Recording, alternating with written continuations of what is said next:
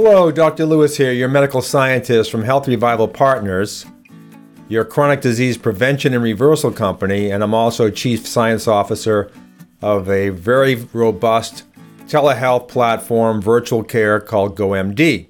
And today I'd like to discuss the coronavirus and how immunocompromised are you? All the pundits are talking about people who are dying or having very severe conditions are immunocompromised. So let's dive into that. What exactly is that? So what does immunocompromised mean? I'll look at what does having a chronic condition mean in the context of immunocompromised. What is Harvard Medical School measuring when they have COVID-19 patients in their hospital system? What are they looking at? And how to test for your immune status. What is your immune status? Are you immunocompromised? So I want to go into how immunocompromised are you? So what does immunocompromised mean? And I'm going to create about 5 seconds of awkward silence right now as you contemplate from your perspective, what does immunocompromised mean to you?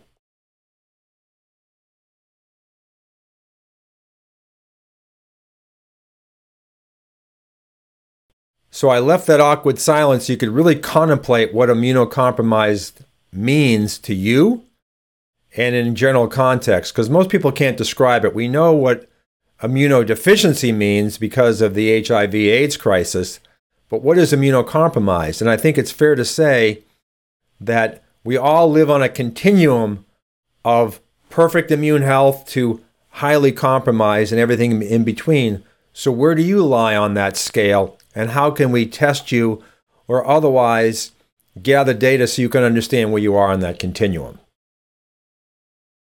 So I want to look at first because the most obvious is you have a chronic condition.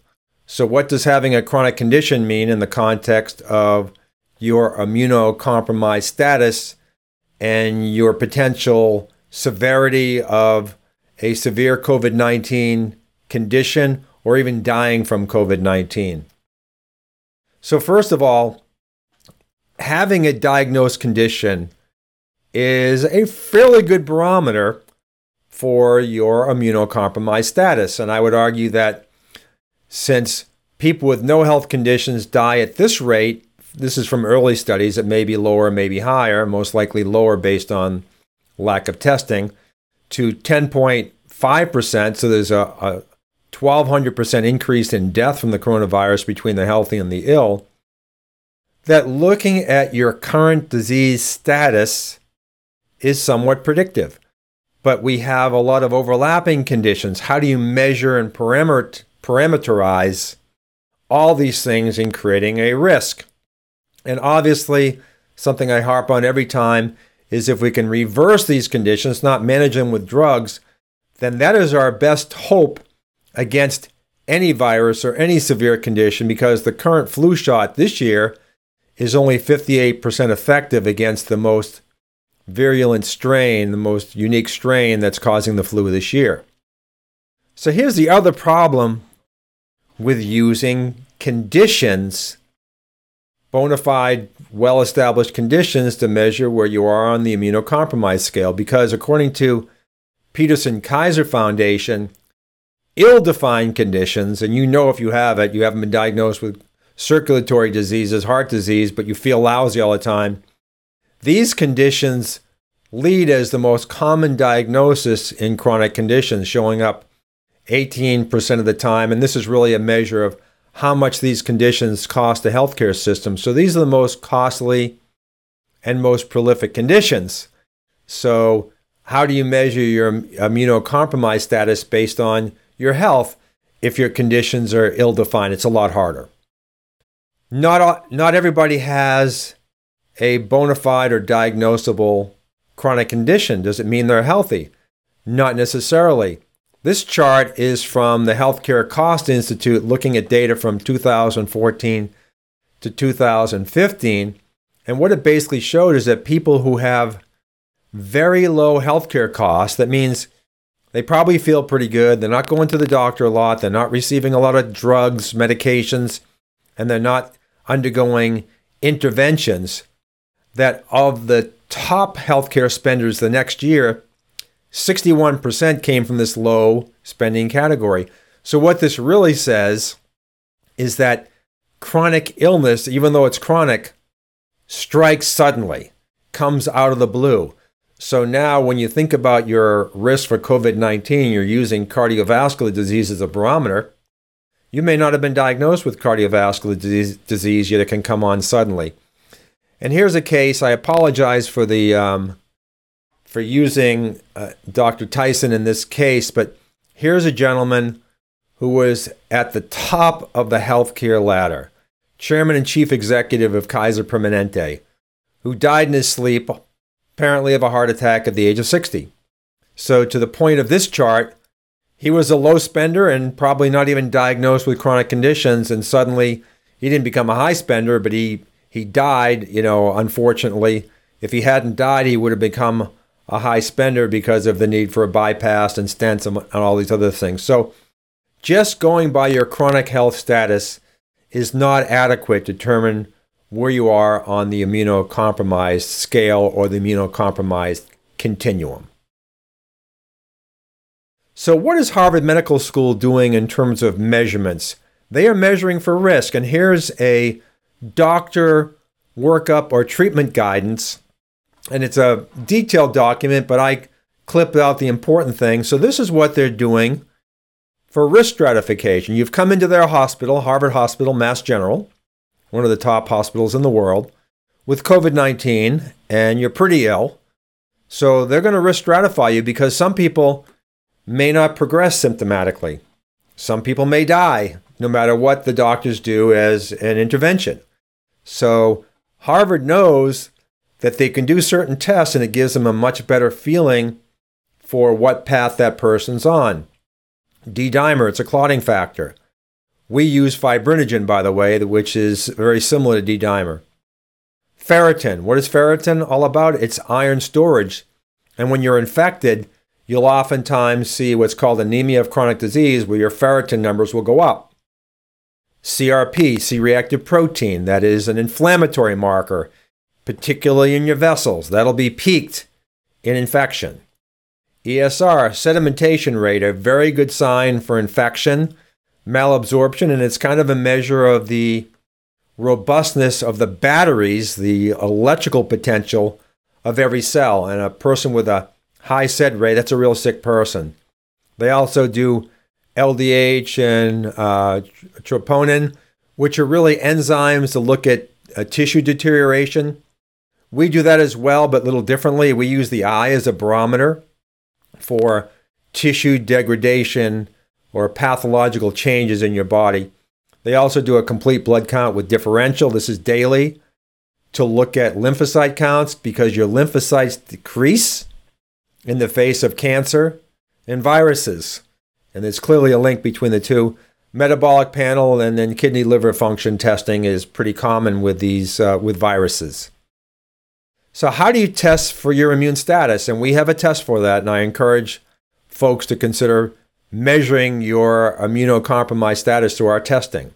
So we call it the chronic disease temperature, and we give you a single score based on the amalgamation of 20 markers, similar to the markers that Harvard is using to work up patients for risk stratification and daily measurement of how their disease is progressing or regressing. So here's fibrinogen, a surrogate for the D-dimer. Here's the sed rate. Here's the CRP. Here's the white blood cell counts. We don't report lymphocytes on this part of the report, but this report is just a piece of what we do. But we do the neutrophil to lymphocyte ratio, which is an extremely amplified signal that Dana-Farber at Harvard's doing. So anyway, we have the ability to measure across multiple markers that talk about inflammation and immunocompromised status. And we call it your chronic disease temperature, but it is easily called your immuno health status. So I just want to give you an example. Here's on our report, Understanding Your Labs, our markers are based on an increase in excess mortality, and then your total score is based on a combination of excess early mortality that the constellation of these markers are telling us. And then we'll do something like before and after to show you that our intervention is improving and affecting for you an improvement in your chronic disease risk and really your immune compromised status. So I'm just going to give you an example of one of the markers that we use. It's red blood cell distribution width. And it's really interesting because a red blood cell is a disc and your capillaries are very, very narrow vessels. And in fact, this is a picture in the retina. Your red blood cells have to literally squeeze to go through a capillary. They have to squeeze. So let's say this capillary is inflamed or plaqued up or otherwise narrowed, okay? Your red blood cell distribution width is going to be enlarged. So red blood cell distribution is a really good test to understand the life and times of your red blood cells as they course through your body over a 4-month period, but also how much inflammation is in the the blood cell membrane, the endothelial tissue. So when you look at red blood cell distribution, a lot of doctors consider it a test for anemia, but the studies I've done show that it's really predictive, and most studies look at red blood cell distribution width for it as a scale or a barometer for cardiovascular diseases. And here's a mortality curve as your red blood cell distribution width goes up. And everybody obviously wants to be at the lowest level. And this is our normal value for red blood cell distribution width. And you can see there's a 5-fold increase in mortality risk as you go up. But interestingly, the standard of care, your normal reference range when you go to your doctor and get a red blood cell distribution width through a complete blood count with differential is, as far as I'm concerned, an inadequate range. It's not protecting you because there's very high long-term mortality risk, particularly in the sick, when your red blood cell distribution width is still normal within the standard of care. But I can assert to you that curves like this is what compelled us to create our ideal range. You can see this is 2.5 and above. We want you to be at or below 2.5. So that's a little example of how we're measuring with a magnifying glass your immunosusceptibility, how immunocompromised you are. Not only are we using a broad array of labs, but we're drilling down to see where these labs are truly normal versus where they could imply an increased risk in mortality, which we titrate back to inflammation and your immunohealth status. So I'm from MIT. My medical team that helped me derive these algorithms were all Harvard Medical School professors of advanced age, quite a bit of an experience. So our chronic disease temperature or immunocompromised algorithm was designed by this extensive and well-schooled team. And if you want to get the test, here is the link to our chronic disease temperature test, which also includes a consult. 55 biomarkers, half-hour consult, give you a single number. It's your metric to see if you're heading in the right direction, if you're affecting interventions. Color-coded report, summary explaining each biomarker, and chart showing you where you are versus ideal values so you can see where to focus. So it's a robust set of tests and reporting that follows the testing. So Dr. Tom Lewis here, medical scientist, GoMD, and Health Revival Partners. I hope you found this interesting. I think it's important that everybody gets tested. Everybody gets tested for not only for COVID-19, but for their immune status, because medications may not be widely available, and we don't know exactly how efficacious they are. But I will tell you this, your immune status will determine how well the medications will work, but more importantly, how vulnerable you are to having severe symptoms or actually dying from COVID-19. Thank you very much for your time.